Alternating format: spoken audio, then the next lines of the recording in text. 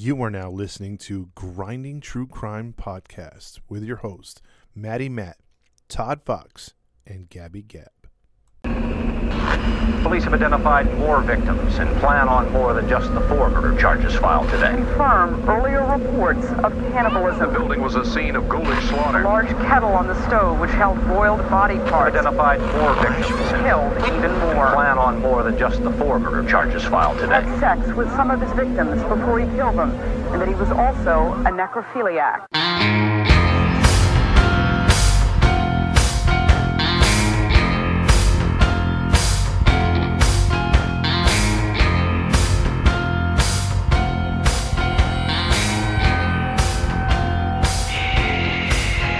Hey, welcome into another episode of the Grinding True Crime Podcast with your host, Maddie Matt, along with and Todd Fox will be narrating for us today.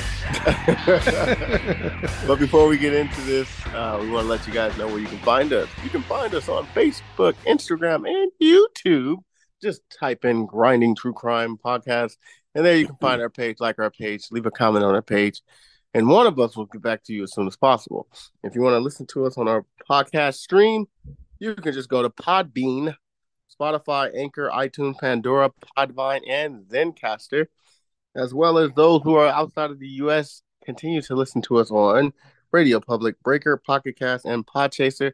For those who like what you hear and you want to be one of our Patreons, you can do so by going exclusively on our Podbean and be an official Patreon member. Shout out to you, kid, for pledging.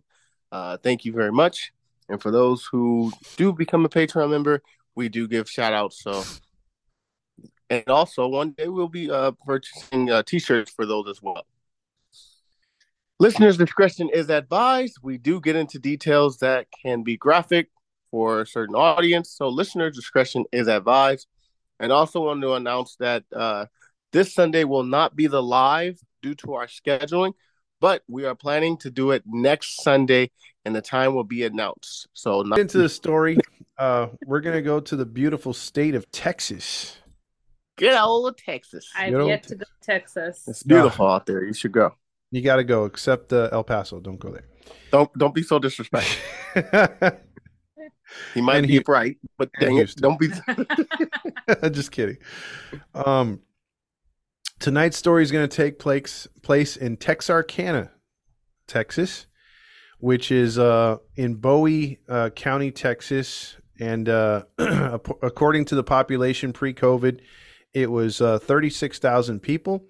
But with combined the population with Miller County, Arkansas, the two cities combined for a population of just under 150,000 people. So it's a relatively big area. Texarkana is literally the most northeastern tip of Texas. It borders Arkansas, so that's why the name is called Texarkana. It was literally some guy going, hey, there's two places close together, Texas and Arkansas. Let's call it Texarkana. And that's how it came to be. That's not what really happened, man. Why you gotta be so disrespectful? No, not really. That's not what happened. You're gonna have Ozark write another comment again. Screw you, Ozark. Oh God! Can we not? Okay. I'll leave it alone. So the weather's real funky over there too. It can get as high as 112 degrees or 47 degrees Celsius. And the lowest temperature ever was minus 21 degrees Celsius. So damn, that's crazy. Yeah, it could get pretty damn cold. Well, I'm sorry, minus 21 Fahrenheit. Sorry. So now we're going to catch up all the way to the time of peacetime World War II. So this is where our story is going to first take place. Again, as we talked about in prior cases, talking about either what happened in Vietnam or World War II, it was sort of like when these servicemen came back to civilian life and they had PTSD, which wasn't a thing back then. People were like, "Hey, man, just toughen up, stupid." You know what I mean? Like take some aspirin for them headaches or those violent, outrageous, personality traits that you've all of a sudden inherited because of all the things you've seen and gone through. Mm-hmm. So that was the case back then. Like there was no therapy, there was no outreach centers for these veterans. But so they came back. Nearly 20,000 of the residents returned to Texarkana area after World War II, and that's lucking out compared to how many people didn't come back or came back in body bags. So the crime started to go up because some of these guys weren't getting jobs.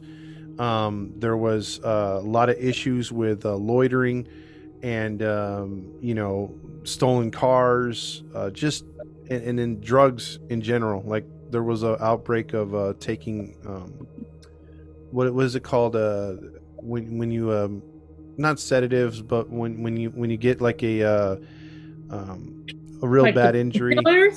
Huh? The Painkillers or those things you inject yourselves with when you're trying to numb yourself out. Dang, they use that on me. Dang, I'm drawing a blank. Yeah, they were using that after the wartime area. I don't know why I'm blanking. I should have wrote that down. But either way, it was like a narcotic. So a lot of guys. Morphine. Morphine. Yes, there you go. They were using morphine. Thank you. Got you. Yeah. But Texarkana residents like to ignore the fact that they had troubles. So there was they tried to forget the past too, because in the 30s, prior to the war, there was a situation where Texarkana got national news after a white woman accused a black man of kidnapping, and the man wasn't even processed or investigated, and the citizens raided the jail. The cops looked the other way and hung the man, and he wound up being innocent, and nothing happened to the woman. So Whoa, they hung him? They hung him, yeah.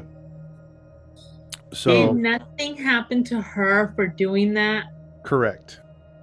What the hell? Another Emmett Till case. Exactly. Emmett Till, look that up. I know you brought that up a couple times. That's another case that will enrage you. That's a tough one right there. Mm-hmm. But because of that, prior to the guys coming back in World War II times, there was a lot of racial tensions in the area because it was a pretty even mix of black and white in those neighborhoods in Texarkana at the time. So there was a bit of segregation at times, even in post World War II. So you had a lot of issues there, and again, most of the town folks like to just look the other way. And you didn't have a big bad police force, and we'll get into this. You had an understaffed police force that really weren't up to the standards of trying to, police an area that was now getting high crime, and then also having to deal with racial tensions because black people at that time didn't, trust the police. Some people like to say, well, we don't trust the police now, but imagine not trusting the police back then when it was all one race and no police cameras, no, they weren't able to track where these police are doing or what happened. So, there's no cell phones. So, imagine trying to trust them in the 40s. Mm-hmm. So there you go. And I'm one of these guys that's against police at all. You know where I stand with that. But in this case, you got to take the side of the people. We know where you stand with a lot of things. Exactly. Oh, yeah. I'm not that outspoken, am Dip I? it, Todd. You let it be known, sir. Yes, I did. Okay, so let's get into some people real quick here. So we're gonna catch up with with a couple here. We're gonna catch up now with two young adults. Well, one adult and one that's a little bit younger. We're gonna talk about Mary Jean Larry, who is 19-year-old, and let's see, Mary had been married at 16 years old. Dang. Wow. Yeah, she had been married at 16 in Texas. So Wait, what year was this? this was prior. This is 1946. So she was married in 1943. That makes sense. Yeah. So she was 19 at the time, 16 when she got married. Her husband all of a sudden wanted nothing to do with her earlier that year in 1946 in January. So he left her, and Dang, she, that was quick. yeah, actually in late 1945. So a couple months later, she had a friend who had a crush on her. Now that she's 19, by the name of Jim Hollis, who was 26 years old, and he finally came up to her on February 22nd and said, in 1946, "You want to go out for a dinner and a movie?" And so she said yes, and the two went out to eat. Everything was going good. They were googly eyed at each other, and they had dinner. They caught a movie, and then, like people did in Texarkana back then, or you would do in those type of areas, you'd go to like a lover's lane or just an area to make out and see if you can get to second or third and hopefully score, Hopefully hit the base. Yeah, exactly. So the two were out there laughing and joking, having a great time. Jim got out of the car because he was like, "Oh my gosh, you could see the stars. It looks so beautiful." And she was blushing at him and like, "Oh my gosh," because they were feeling it, and he was getting close to sealing the deal, basically, right? Mhm. And all of a sudden, here's where everything changes. A man came out of the bushes, because again, they're out in the middle of nowhere. This guy comes out with a flashlight, and if you remember Christopher Nolan's Batman, the Scarecrow character, so he had like a white, almost like not like a white, but it was like a potato sack almost, but not as dark. It was sort of like a cream color, and he had it over his head with just the holes poking out. So at first they probably thought it was a KKK dude, but it wasn't, the whole robe. It was just over his head. He had a flashlight and a gun in the other hand. Uh-oh. Yeah. And he comes up to both of them, and he's literally like, "You," points at Jim, "take off your pants, and take off your underwear." And the guy, Jim starts to laugh because he's like, "Are you serious, bro? Like, this has got to be a joke." He looks over at Mary like, is this one of your friends?" And all of a sudden, as Jim starts, to realize he's cocking the gun, he starts to pull down his pants and pull down his underwear. And he looks over at Mary to tell her to run. And all of a sudden, he starts getting beaten over the head with the butt of the gun. And so he hits the floor, and the perpetrator's just hitting him repeatedly with a gun. So Mary goes to her wallet and says, "Here, just take the money here." And almost like in a cocky, arrogant voice, he's like, "Don't patronize me." And he hits her and throws her to the ground. Dang. And so he backhands her as she tries to get up, knocking her to the ground again. She like knocks out for a second. And then as she's starting to come to, she starts to stand to her feet, and he's just kicking the crap out of Jim, like kicking him in the ribs, still punching him with a gun. And she starts to run, and she's running down the dark, back road, and she sees a car, and she gets to the car, and she's thinking, "Okay, I she's getting close to the car. Let me alert these people because the headlights are on, like maybe I can get in the car and we can go get help." And when she gets to the car, she realizes it's the dude's car. There's no. Oh, so he caught up to her? There's nobody there. No, there's nobody there because that was his car. She was thinking there was someone else in the car. Yeah.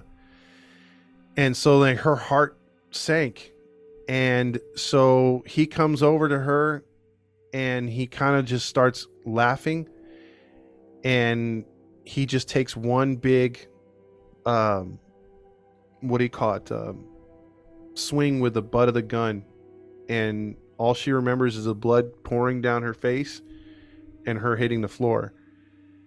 And he decides to then get in the car and take off, but not before, listener discretion is advised, Oh no. he violates her with a gun multiple times. With the gun? With the gun. Ew. Yeah. Dang. Did she live? Well, here's what happened. Fortunately, there was a farmer that was coming early or checking on his livestock, and he was able to pull up to the area where he found her, and he took her to the farmhouse. They called police, and she thought Jim was dead, but they were able to get out there. And again, this is out in rural Texarkana, so it took them some time to get to poor Jim. But they got to Jim. His skull was broken, and he had numerous wounds and cracked ribs. Somehow he survived. Dang. So he made it. So he was beating him with the intention of killing him. Correct. And Wait, I'm confused though. Why did he make him pull his pants down?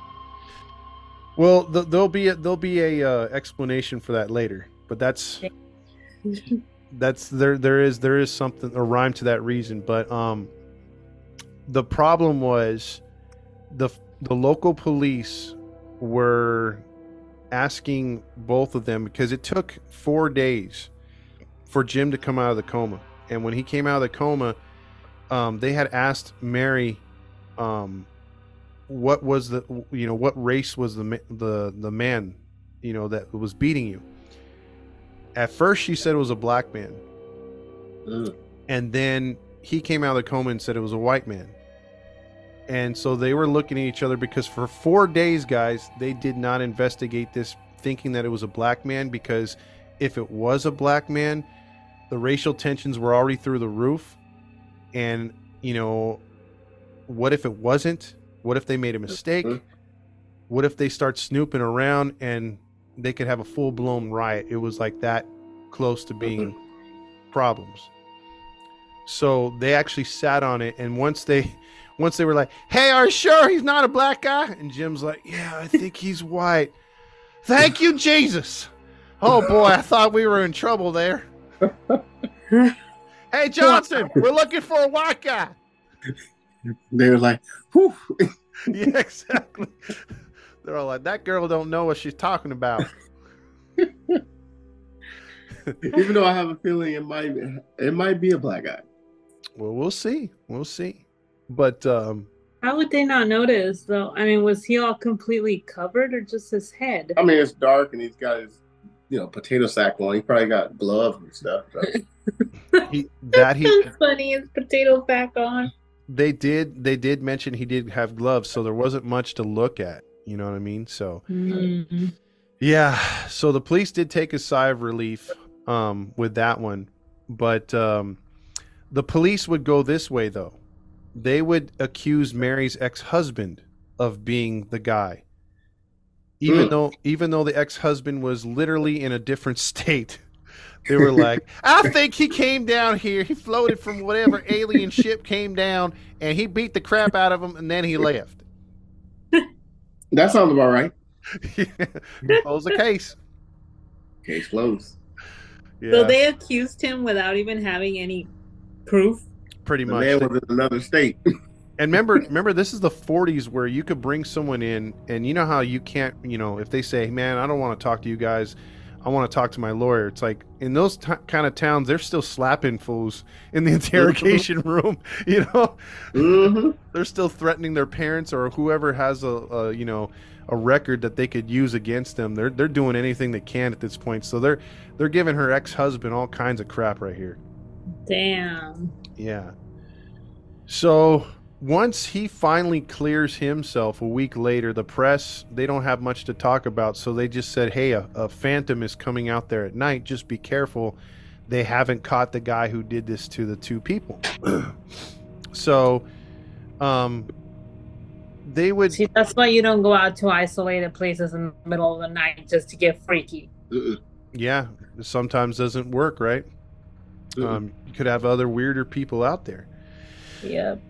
But Mary would go on to tell the newspapers when they interviewed her that that although the police thought this was an inside job, you know, being the husband and everything else like that, she said that this is some crazy guy that's going to do this again. And the police were just like, nope, case closed. We got him, but we can't convict him yet, but we got him. And unfortunately, they were wrong. Of course. Yeah, they were wrong.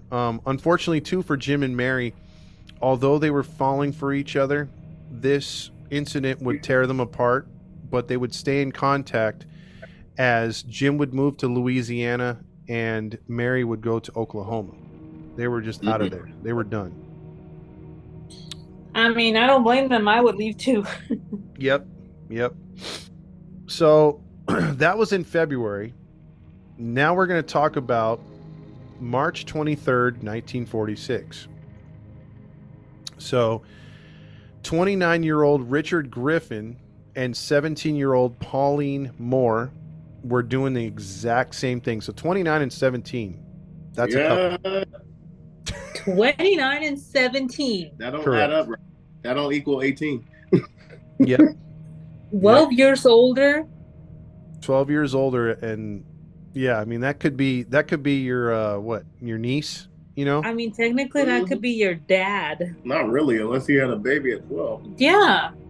I've heard of kids having a baby at 9. Oof. Well, those kids are screwed. Mm-hmm. That could definitely be, her teacher.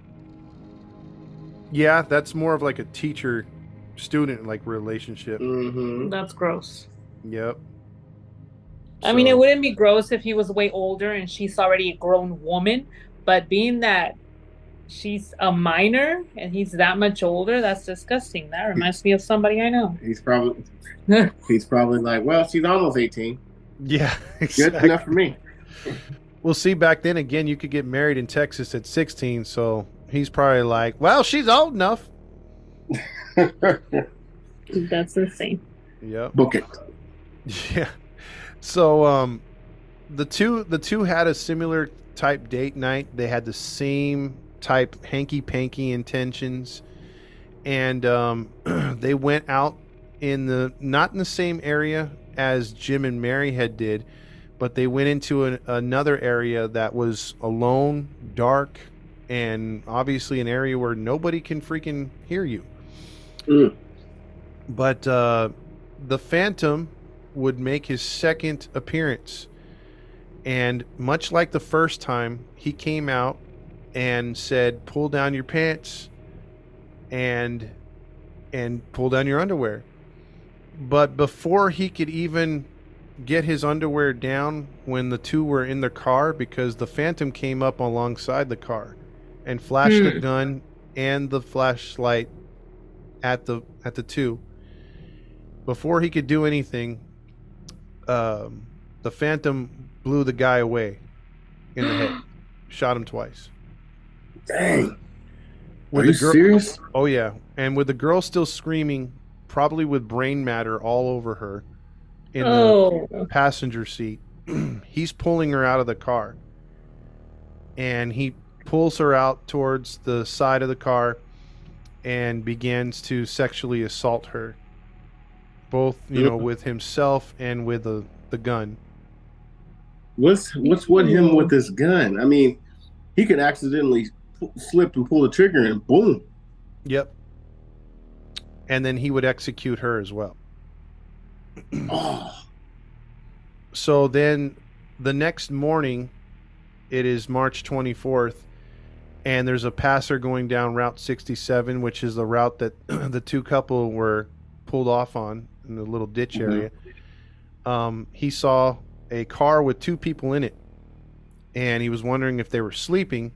But when he came up to the window, he saw nothing but blood and brain matter all over the car, plus drag marks from outside the car, a pool of blood, and then drag marks back into the car. So he put the woman's body back in the car. So at this time, the police were called. But small town Texarkana, what do you think happened? No leads, no trails, no evidence, no case. Gabby? Damn. I'm gonna guess these cops were like, it's the same stupid couple. No. What happened was the passerby who found the bodies did not call the police right away. Oh, wow. He called his neighbors, in which his neighbors were like, oh, man, I got to come down there and see what's going on. And they all came down. And then instead of calling the police, they proceeded to call the newspapers. And then they're like, oh, man, we got a story. We got to walk around and take pictures. Then they called the police. Well, here we go. So by the time, but this is sad, by the time the police got there, everybody knows. Yeah, everybody knows. People are putting their hands all over the car. Mm-hmm. They pushed it out of the ditch it was in. Oh my God. They've trampled all over any kind of shoe prints and blood evidence outside the car. Yep. Talk about morons. That is very, very redneck thing to do. Very much so. I'm just saying.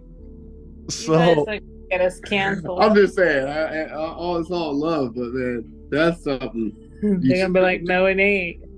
Just don't do that. Yep. And so the police actually cheated right here, because what they did was they assumed the assailant went back into Arkansas. So they said, okay, he traveled past state lines, so technically we can get the FBI involved because we're too incompetent to investigate this. So once they were able to find out that, yes, they got the FBI involved, the Texas Rangers, not wanting to be outdone, were like, wait a minute, this is our jurisdiction. This is Texas. You know, when you have a problem, we're basically the state's FBI. We want to take control of this case. We the law. Yeah, so now you got the Texas Rangers with the law. You got the Texas Rangers, the FBI, and the local towns police now all fighting for jurisdiction and Billy Bob and all them other. Oh yeah. Riding in on horses and everything. It's the Billy Bob. It's got to be a Billy Bob somewhere. It's my brother Bob. I'm Bob. His brother Bob. Just goes down. Yeah, so these guys were all now fighting with each other, and the Texas Rangers and the FBI weren't wanting to work with each other. So although it's the same case, they are all now working the case in different ways. So that's not exactly helping things out. Yeah, I've heard these Texas Rangers are very uptight. They're very uptight, but they're thorough. They're good. They are, but they don't like working with others. Exactly.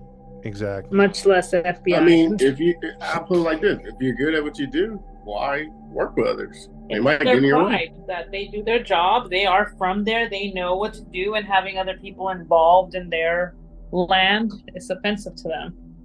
Yeah, they take it to heart when you commit felonies or murders in their land, like she said. Absolutely. Wasn't there a TV show, Texas Rangers? I don't know. From Chuck Norris? Yeah, Walker, Texas Ranger. Walker, Texas Ranger. There you go. Yep. But the FBI, surprisingly, was a little bit slow in this case. Usually they were one of the first ones, along with the Texas Rangers, to have ballistics, and they would actually start getting into real forensics, way before DNA. So one of the Texas Rangers came over and was like, you know what, this kind of is like the other, shooting or the gun. Like, I want to see if it matches the gun that was used in the other beatings, because the bullets, and then the cops were like, but the bullets weren't fired. He's like, yeah, but does that caliber gun that hit him, like we kind of know what kind it is by what they described the gun as, so it may, and they wanted to get the ballistics too to see if it was the same kind of caliber, and they went out to retreat because they were going to bury, the police were and the Undertaker were going to bury these bodies without taking the bullets out of their head. And Paul Bearer with him? The what? Was Paul Bearer there as well? When you said Undertaker, I was waiting for it. No Paul Bearer in this one. This was way before his time. So yeah, they were able to get the bullets out finally and to hold on to those to see if it happened again, and they were able to realize that it was a .32 caliber Colt pistol, so a very distinctive gun. Yeah, that is. So they held on to that.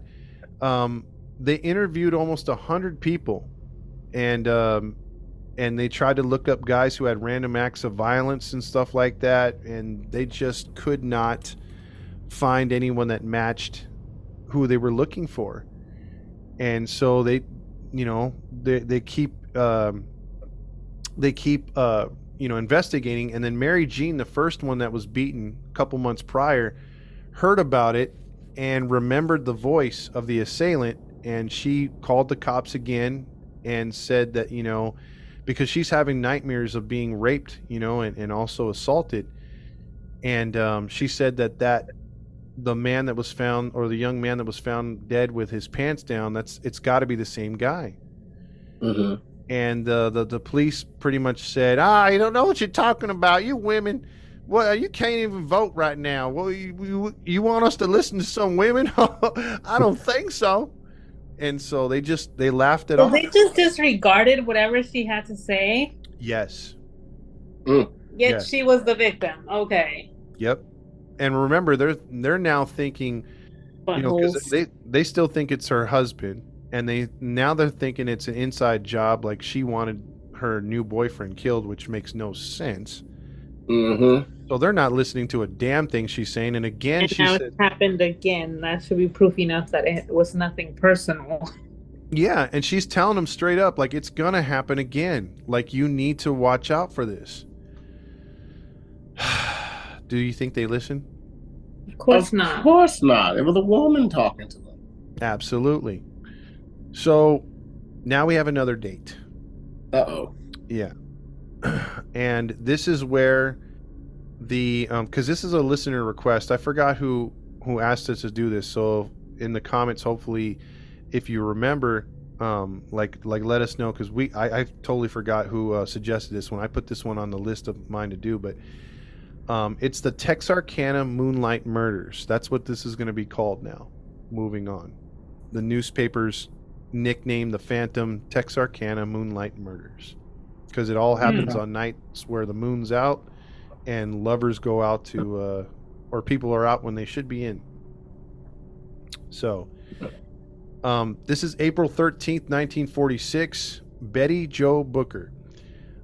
She was a saxophonist. She was in the school band as well. She was at the age of 15 and was in the band that was practicing. When she had a busy night, she's like, hey, you know what? After we jam here, I'm going to go to my friend's house. We're going to have a sleepover. And then my boyfriend, don't tell your mom, he's going to come over and we're going to go hang out afterwards, So teenager stuff, right? So, yeah, the boyfriend comes over, they sneak out and they go into, they get into his car and they're ready to, have a night by themselves. But the Phantom comes out of nowhere. And as they are, in a secluded area, he kidnaps both of them. And this is where, unfortunately, they can't find Betty Jo. She's missing. He's missing.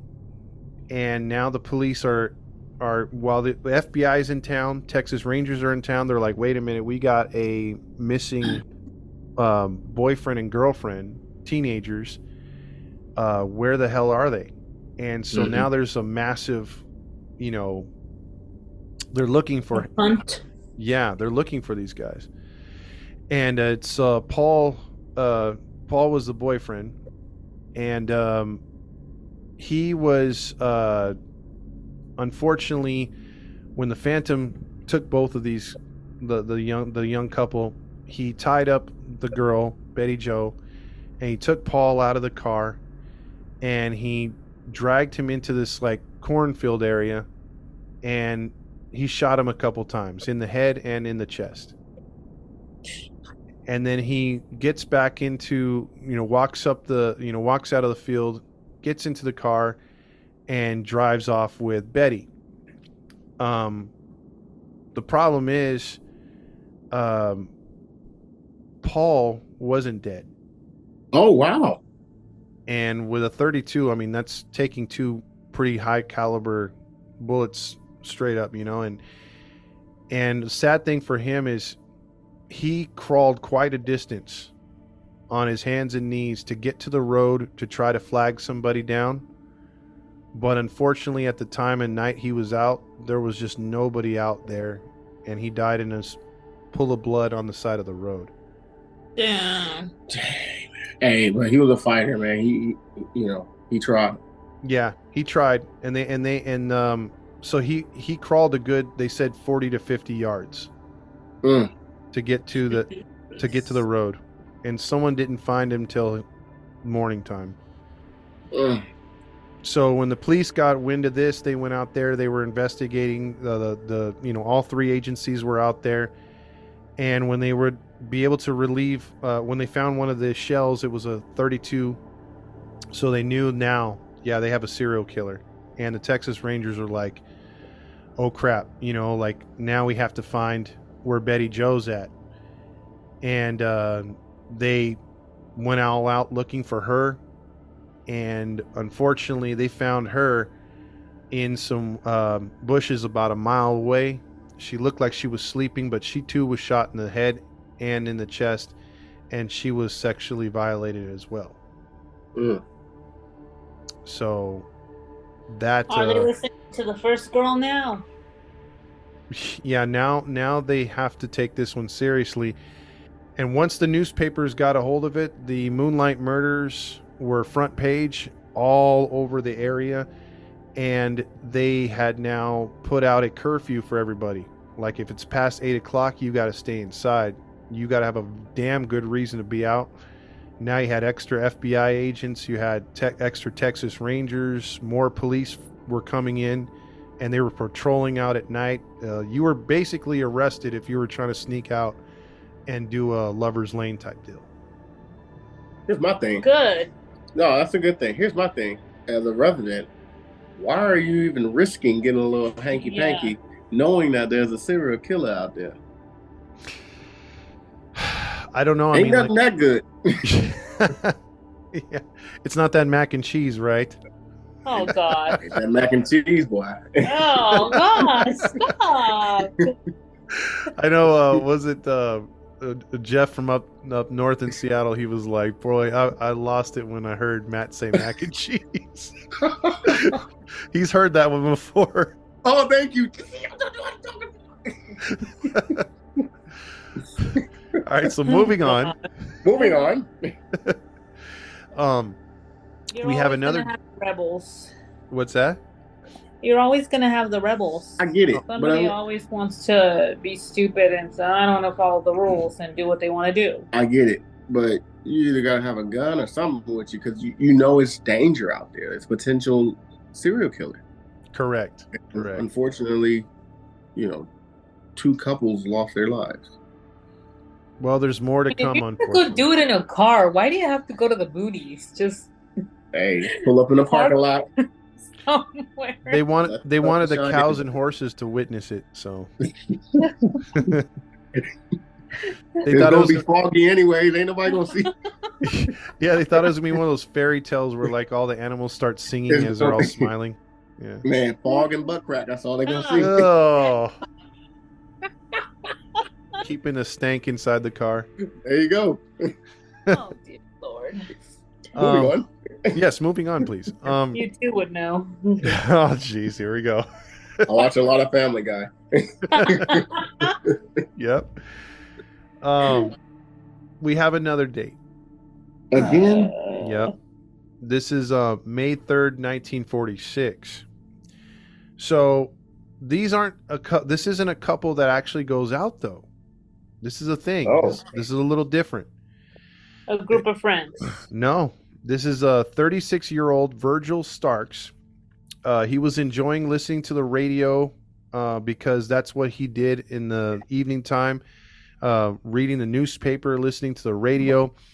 And so that would be the equivalent of being on your watching a TV and being on your phone at the same time today. Mm-hmm. But nevertheless, he was in his reclining chair. It was a little early in the evening time, around 8 o'clock. His Wait, wife, he's home? yeah, he's home. He's in his house. Oh, Yeah. And he's just kicking it, right? And then his wife, she's went to bed a little early because she had a bit of a headache. And so like she just, she took whatever aspirin are there. And all of a sudden, as she went to bed, she was barely asleep for about 10, 15 minutes, and she hears a big boom. And she's like, the hell? And then she hears a thump. And so she's like, oh man, did Virgil fall or something? So she gets up. She's 35 years old. It's not like they're 80s or something, but they're in their mid 30s. And Katie, his wife, now wakes up and she starts to walk towards the front room where her husband, is listening to the radio. It's still on. And she sees him on the floor and bleeding from the head. And as she looks up, there's a broken glass where the window's at, and a man with a, potato sack or covering over his head with a gun pointed right at her. And he pulls the trigger, and as she turns around, it strikes her in the back of the head. yeah. And he doesn't just pull the trigger once, he pulls it twice. So it hits her in the back of the head, then the other one travels through the side of her neck or actually the side of the back of her lower part of her head, and it goes through her jaw and out her mouth as it shatters numerous teeth. Ooh. So the amount of blood that is now flowing from her head and jaw is just, I can't imagine. And so she hits the floor, still conscious. And she can hear the perpetrator running around the side of the house and is likely going to try to come through the back. So as she realizes it's now or never, she gets up and she runs out the front door. As another shot barely misses her. And she's running down the street. She can't scream. Her mouth is she's trying to hold her mouth together. Oh, man. And she's running down the street. She's not even holding her head because she's trying to hold her mouth together. So she's bleeding out the back of her head. And she's, trying to keep the blood and everything together in her hand as she's running down a dark road to the next house, which is probably a couple 100 yards away. But she makes it to the neighbor's house, which the neighbor sees her right away, scoops her up in the car, and rushes her to the hospital, where FBI and Texas Rangers are alarmed to hear what has happened. They then get out to the house to where they find her husband dead on the floor. The house is a little bit ransacked, but they find a flashlight which does not belong to the couple, which is the family. Yeah. So that's the best they had is the flashlight. And so the case goes cold after this. What? Yeah, the case goes cold because there are no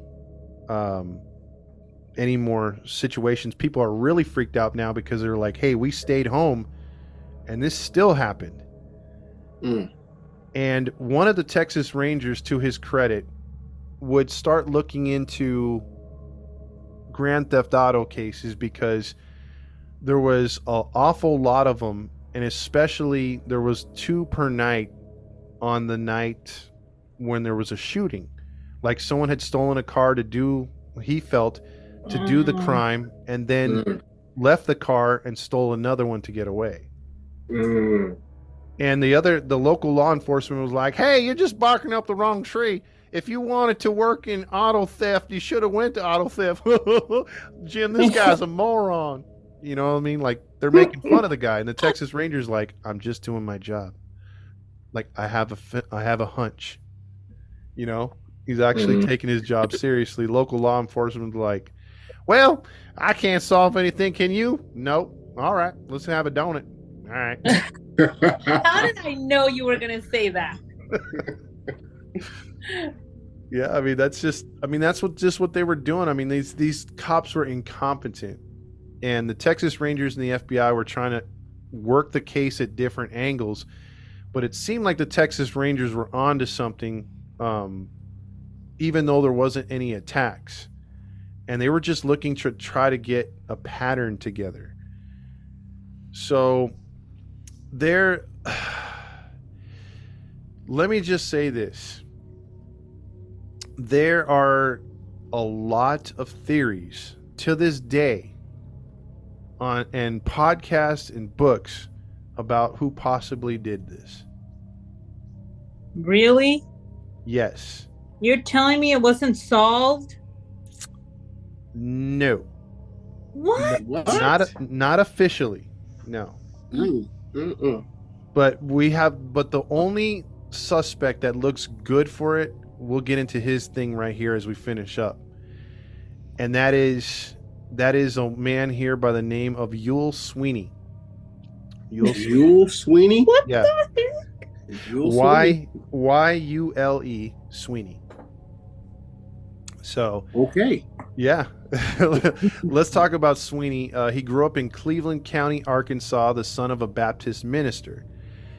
He was a repeat offender, and he stole cars religiously and would sell the parts. Sweeney had just gotten married to Peggy, his wife, a couple days before the last attack of Virgil and his wife, Katie. He was picked up later in the year in July of 1947 as he was trying to sell a stolen car to a car dealership. One of the detectives got wind of this and took it upon himself to go after Sweeney. And the Texas Rangers also joined in because they were working that part of the case. Sweeney at the time was trying to flee Texarkana on a Greyhound bus when a detective got a tip that he was at the bus station, chased him in the terminal before other police officers were able to get to him. So he was arrested, and usually when people are starting to freak out like this, they're hiding something, and we've done a couple cases to where it's like, oh man, this guy's guilty as sin. And when he was picked up for car theft, he was quoted as muttering to himself and out loud, I knew I shouldn't have went to the bus station. I don't want to go to the electric chair. I don't want to die. Sounds very suspicious to me. Yeah, do auto theft guys talk about getting electrocuted? No, they do not. Exactly. And we all know Texas likes to kill their inmates, but I mean, they don't kill them for carjacking. That part. No, I agree with Texas killing them. Of course. You're all Texas congressmen. Can you add cutting off wangs as an execution? Yep. Feel like that was my idea. Yeah. You're me like Gabby for assistant district attorney. What is it? The slogan is "Off with the wang." Off with their wings. Vote for Gabby. Yeah. If you like taking wangs in criminal cases, vote for Gabby. Well, not all criminal cases, just rapists and disgusting bastards. There you go. There you go. Pedophiles, especially. Serial killers. Yep. And this guy, well, I'm going to leave you guys to judge this guy. So as I give you a little bit of the gist of him. His name says it all. Yep. No, I'm But- joking. I'm joking. But when he got to the jail cell, he stopped talking. So the whole ride over, he was like, "I don't want to die. I don't want to die." But as a preteen, he would get a tattoo of a snake going through a skull that says "Born to Raise Hell." Oh well, there you have it. Yep. He was at a young age getting involved with a lot of petty theft. At the age of 21, in 1941, he began to steal cars. He served 5 years after being arrested for auto theft in 1941. But he was on probation, got arrested again for robbery and assault. He was beginning to get violent. Also, let's see, he got another 5 years, but was just released early again. So 2 5-year sentences, and he was out in less than 3 years. He was released. Keep letting him loose. Yeah, he was arrested again and released at the end of the year, close to that 1945, before the first attacks started to happen. And like, he met Peggy in a police station as she was arrested for public intoxication, and he was actually dating another girl at the time, but he met her in the police station. The two started rapping, and before you know it, they got into a pretty good relationship. So, and she was one of those. It was one of those relationships where Sweeney would say, you know, she or Peggy would have to basically do whatever he said. So if he's like, "I want Chinese tonight," they had to eat Chinese. "I want you wearing that. I don't want you wearing that dress. You wear something more conservative." She'd be like, "All right." So she never had a mind of her own. Yeah. So this guy was very manipulative and very controlling. And one time after they had gotten together, they went to a bar. Peggy said that this guy was rubbing up on her at the bar and insinuated that he wanted to do something with her. So Sweeney waited for him to come out the bar, the guy, without even, you know, she could have just been saying that, but without any, you know, that's how much rage he had. He beat the crap out of him, like as far as like knocking him to the ground. He tied him up, took him out to a remote area, and then as he's tied up, told Peggy to beat him with a chain. Oh. Which she did. So that was their relationship. Tied him up, took him to the boonies to beat him. Yep. Sounds like a similar MO. There's that. Okay. So in 1946, June 28th, a couple months after the, you know, Peggy and him kind of broke up or kind of separated, they're still married. She was arrested for car theft as well, and she was unfortunately not read her Miranda rights at the time, but she started to tell police about, you know, wanting to save her time in jail, starting to tell the cops that she went with him on those nights to kill those people. What? Yes. And she started to actually, when they were interrogating her, give out details that only the killer would know. And she even was in the police cars going to and showing them where they had put the bodies, so she knew of the crime scenes. And the police were like, "Oh my God, you know, we got this guy." You know, like she's turning state witness. Everything was working the right way, and they were like, "Oh my God, dude, we've got her. You know, we got her, we got him." She's putting herself there as being one of the ones that either held the women or kept them from running, and she was also admitting that she stole some of the things. And so they're both being put there, you know, and so Sweeney's already in jail for auto theft at this time and assault, but now, you know, he's likely going to get the electric chair. They're going to solve this case and everything's over, right? Book him, Dano. Of course, we know that's not what happened. Correct. And you know what? Killed the whole situation. What? Not the whole Miranda rights, not any of that other stuff. They should have just took her plea deal or gave her a plea deal and took her testimony. She killed herself. No, the moment that the detectives were like, hey, I think you're more guilty than you're saying you are, and we're not going to let you off the hook. That's where they made the mistake. They should have just took the shooter, the main rapist, the killer, everything, and put him away. And if you have to watch her for the rest of her life, fine. But she turned witness. You convicted him. But because they wanted to convict her too. Yes, because they wanted to convict her, her lawyer said, oh, really? You do know that you're married to him and you don't have to testify against him. So she shut down completely. Wow. So all the evidence or all the testimony was now for nothing. Wow.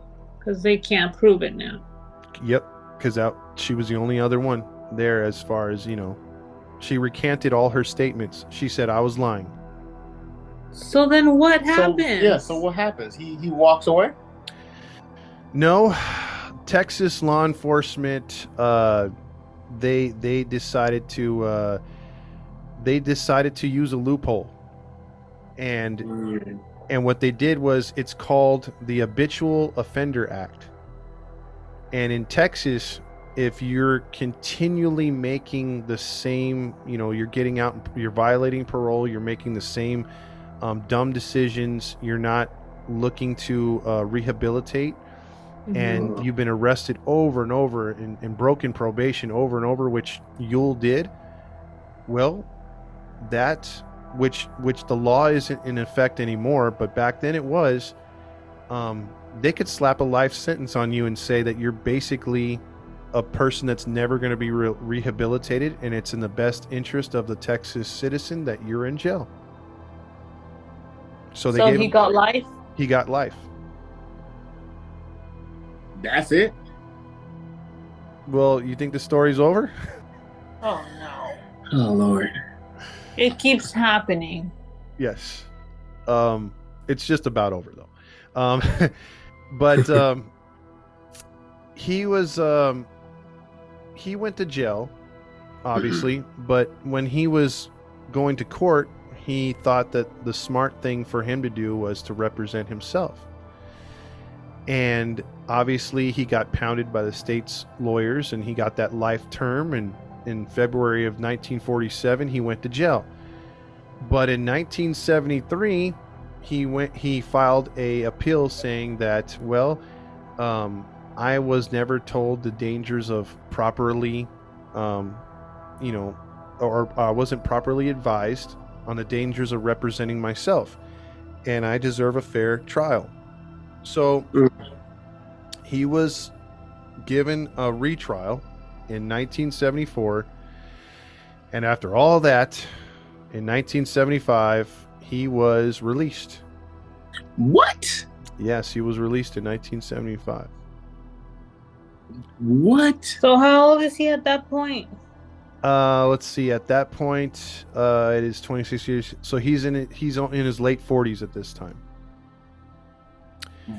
Wow. So the moron, though, continued to go back to Texarkana and talk to locals and kind of taunt people, and also try to get a book and a movie made about his life. But when that wouldn't work, moron decided to pass counterfeit checks and was caught on federal charges and given another life sentence. And then he would pass away at the age of 76 in 1993, because he had all the what was it called, the smoking over the years had given him emphysema, and he got lung cancer and died at the age of 77 in 1994. So he spent the last year in a modified prison / hospice. But the moral of the story is, I mean, he still did the time, but he was never convicted. So the Moonlight murders are still unsolved. because they weren't able to fully prove it's him. But do you guys believe it was really him? Come on, man. I mean, if he was a repeating offender and he was doing things that had to do with that too, and the girl said everything, even things that nobody else knew, then yeah. If it walks like a duck, talks like a duck, It's Yeah, a duck. it's a rabbit. Yes, he's the killer. Yeah, and she, interesting enough, I believe she's passed on, but she wound up living a quiet life after that. So she wasn't like him, continually getting into trouble. But I do think he's good for it. I think I mean, it's obvious. I mean, she came So up when with... he was already in jail, there was no more murders. Yeah, none of those murders ever took place again after. Makes sense. Like the whole car theft thing that the Texas Rangers were looking into, it made sense too. I mean, Yeah, that was a smart move. yeah. I mean, they literally closed the case without closing it. They just had some goof ups. If it wasn't for those aggressive detectives that wanted her to go down for it, like a Bonnie and Clyde type thing, if they would have just said, okay, let's just get the main guy. You know, if this is what it takes to get the main guy, let's get the main guy. But Agreed. nope.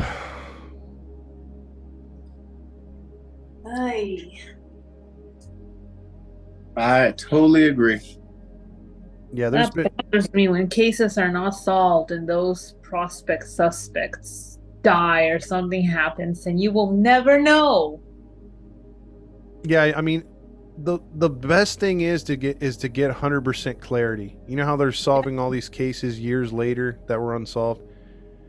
You know, even if the guy's dead, you know, I just saw one the other day where they found out who solved... It was like a 46-year-old case that killed a teenager, but it was a guy who died in prison like 10 years ago for rape. So he was already in jail, but at least they know now, like the surviving family members know who did it, you know? Yeah. So it's a shame. They don't have any DNA evidence that can link them. You know, obviously all that stuff's been destroyed or it was never collected. So you don't have that to fall back on, but damn, I mean, he sounds good for it. You know what I mean? Mm-hmm.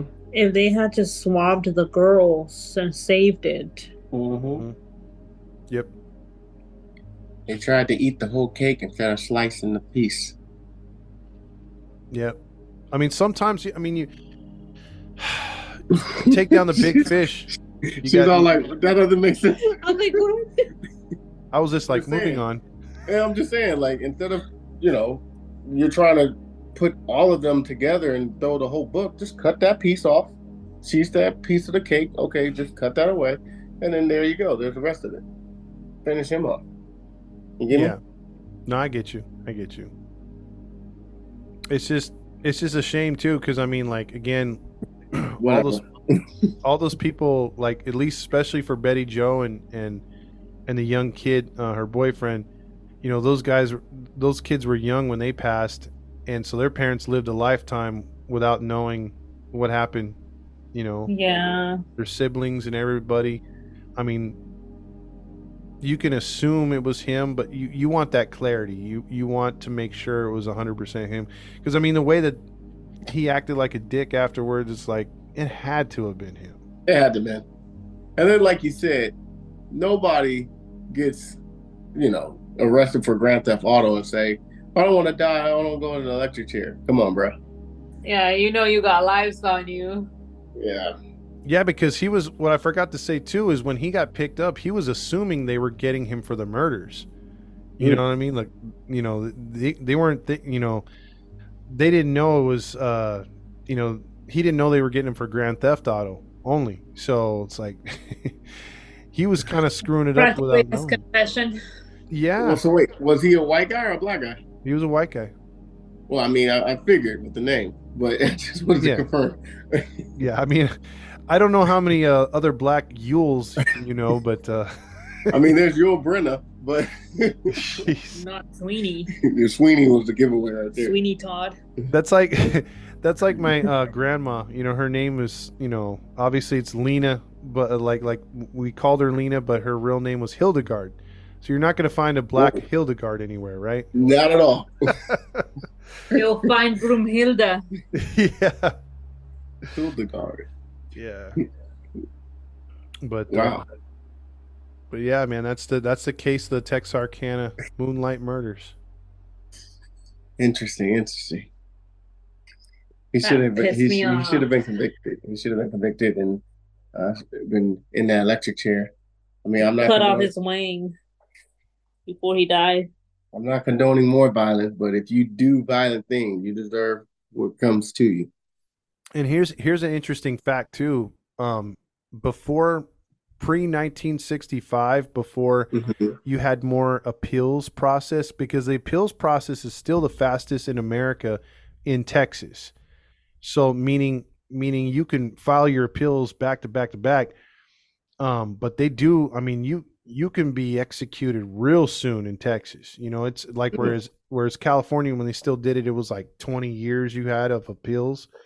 You know, you could stretch it out on death row, but like in Texas, I think the max is still like 7 years or less. And back then, before 1965, I mean, there's a good chance you wouldn't make a calendar year before getting executed if you were found guilty and sentenced to death. So, yeah, he was like, man, the clock's ticking on me. Dang. Yeah. I still don't understand how people last so long on death row. Why? Like, I want to know why. Why can't you just kill a gajillion of them in one day?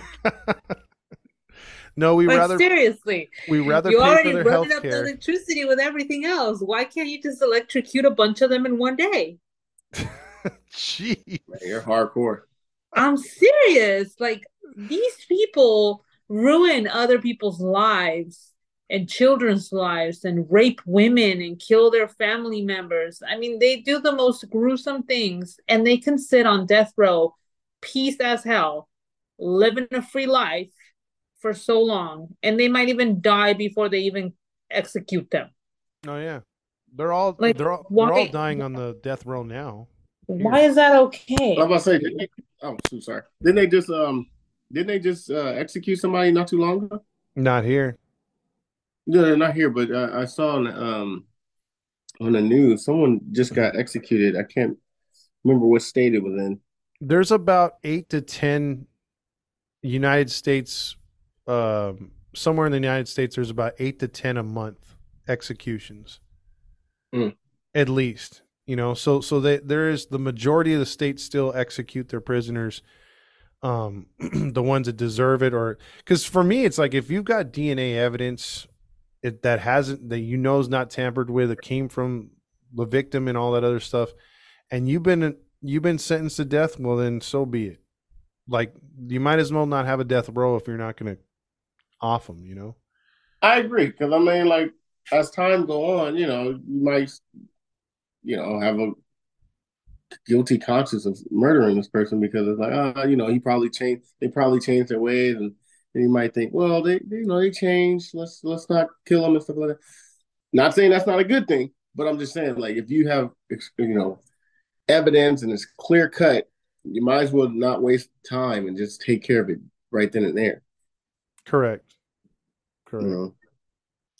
I mean, look, the Holocaust happened and innocent people died in the most horrific ways. All these disgusting psychos should just go into a gas chamber, like get a mob of them Well, there you because have they're it. all waiting to die and throw them in there. Yep. I just don't understand why they're sitting there waiting and waiting and waiting. You just want them off with their wang. You just want them dead. Yeah.